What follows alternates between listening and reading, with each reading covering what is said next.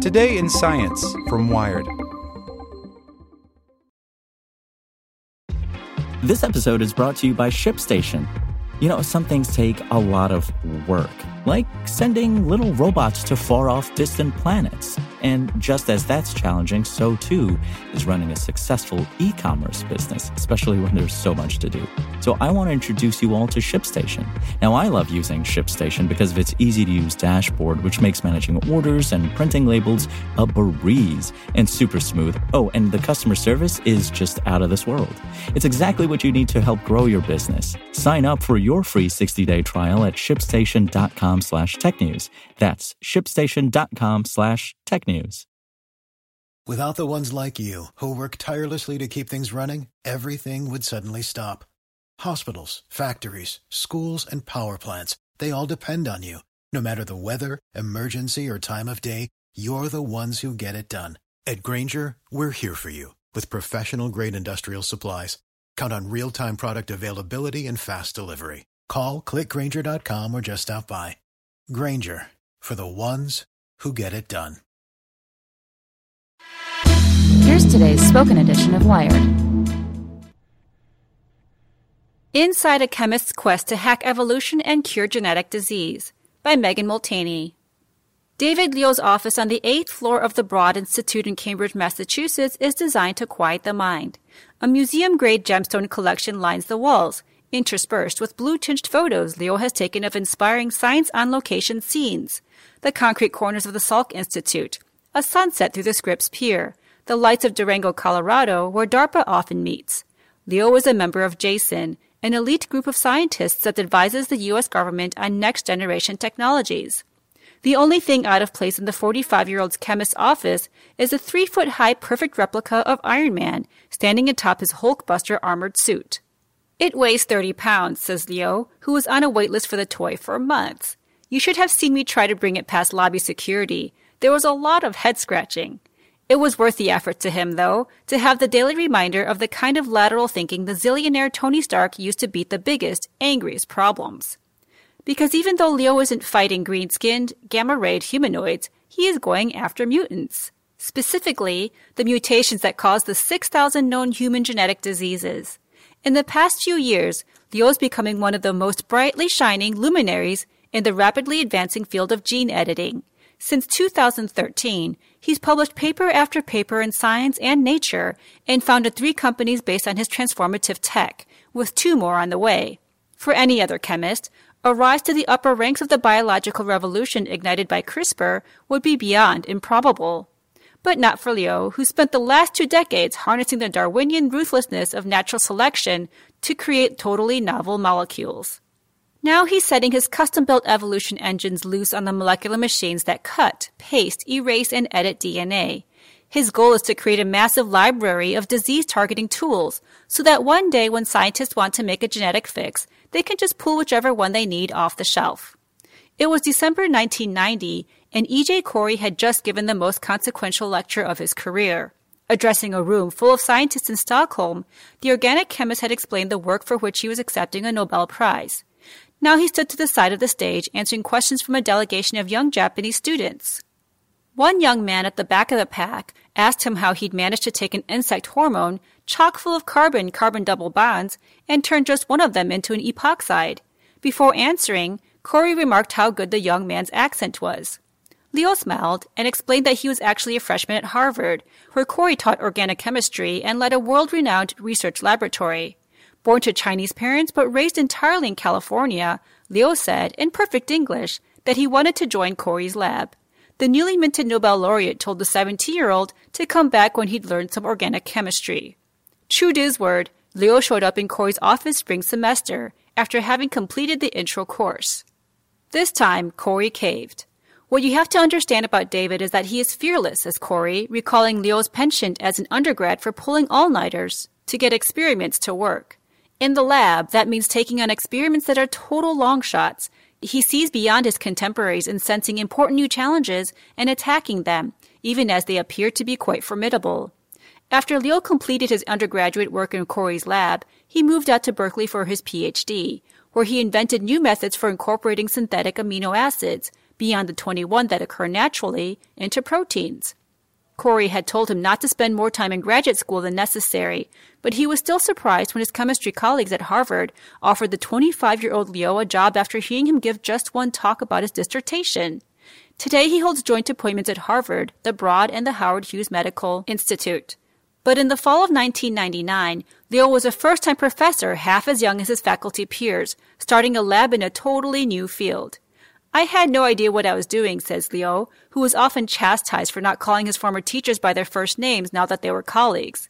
In retrospect, my ignorance should have been a cause for alarm, but I think it also gave me a sense that I could explore any kind of problem because I wasn't worried about the feasibility of it working out. He set his lab on a course to explore how you could apply the principles of evolution on a molecular scale. It didn't go well at first. The NIH rejected all his proposals and journal editors wouldn't even look at his papers. But then he hit his first big invention. DNA templated synthesis, today known as DNA-encoded libraries. Liu figured out that if you attached chemicals to DNA strands, you could change their final product. Instead of proteins, you could use DNA to code for small man-made molecules, aka drugs. By hacking biology's natural laws of attraction, you could make lots of combinations of new drugs very quickly. Today, the technique for making vast libraries of molecules is a standard tool of the pharmaceutical industry. But Liu wanted to go bigger. And for an organic chemist, that meant bringing the process of unnatural selection to proteins, to give the workhorses of the biology world functions never before seen in nature. His students had already been doing it manually, making lots of colonies of bacteria, mutating their genes, and selecting for the properties they wanted. But it sometimes took generations to stumble onto the desired effect, and each cycle took about a week to complete and months to analyze. Then Kevin Esvelt walked in Liu's door. The scientist now best known for introducing the world to CRISPR-based gene drives was at the time, in 2004, a brand new grad student. Esvelt asked Liu to give him the most difficult project he had. All right, said Liu, figure out how to make proteins evolve on their own. Esvelt imagined mapping natural selection into the 10-minute life cycle of bacteriophages, viruses that attack bacteria, so that proteins capable of totally novel chemical reactions would mutate in vivo inside a hot, soupy, medium-filled vessel they affectionately referred to as the lagoon. It took Esvelt 5.5 years before he got the system, dubbed phage-assisted continuous evolution, or PACE, to work. That allowed us to evolve molecules at speeds up to 50 generations per 24 hours instead of 1 per week, says Liu. His students have since used PACE to fashion enzymes that outperform their natural counterparts, like resistance-proof insecticidal proteins, which Monsanto promptly licensed. But nothing's garnered more excitement than using it on CRISPR. The gene editing tool is a combination of a DNA snipping enzyme called Cas9 and little snippets of RNA that guide it to a specific spot in the genome. But Cas9 can't bind just anywhere. It needs a certain sequence to grab hold, a sequence that only occurs in about 6% of the human genome.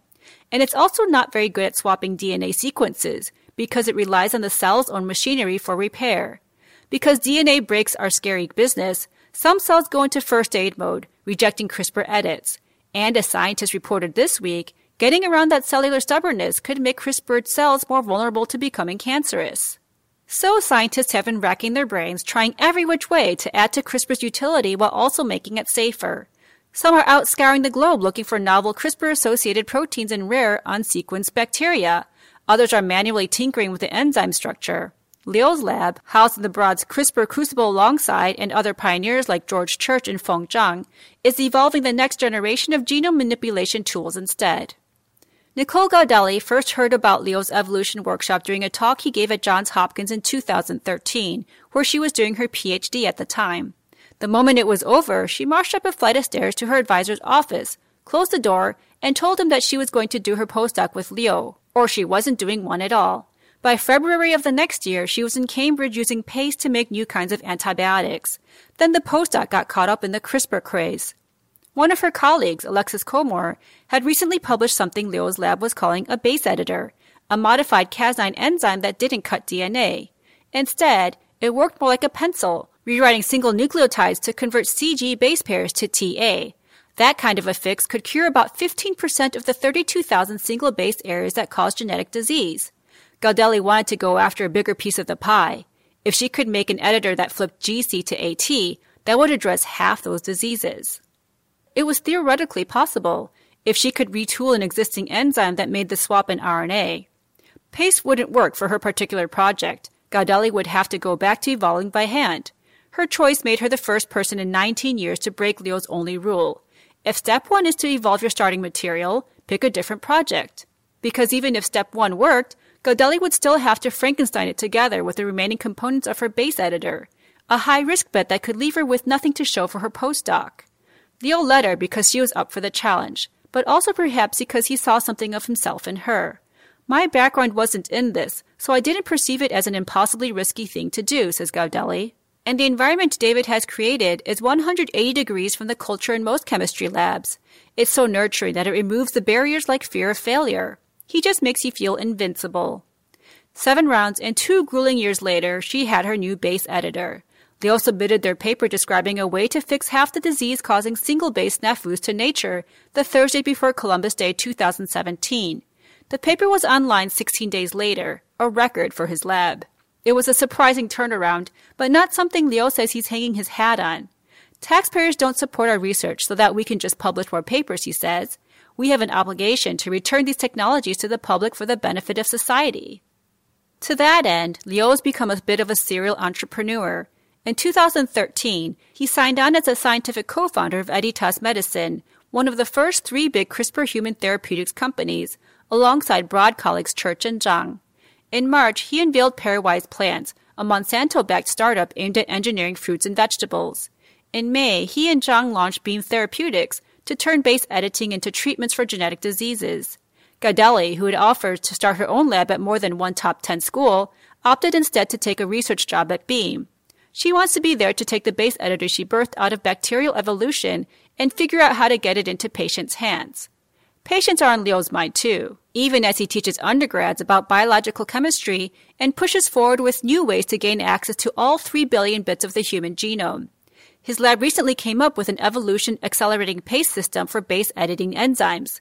The work is still unpublished, but it means a student won't have to go through what Gaudelli did to evolve each of the 4 remaining kinds of base editors. In a drawer behind his desk, Liu keeps letters he receives from the parents of patients with genetic diseases, who've read about his work and want to know when it might become available to help their kids.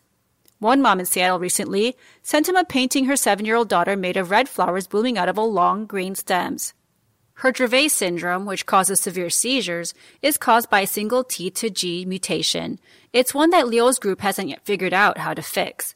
Tony Stark's Hulkbuster might help Liu see that there's always a way to crack those still unsolved problems. But it's the letters that remind him why they're worth solving. For the ones who work hard to ensure their crew can always go the extra mile, and the ones who get in early so everyone can go home on time, there's Grainger, offering professional-grade supplies backed by product experts so you can quickly and easily find what you need. Plus, you can count on access to a committed team ready to go the extra mile for you. Call, click Grainger.com, or just stop by.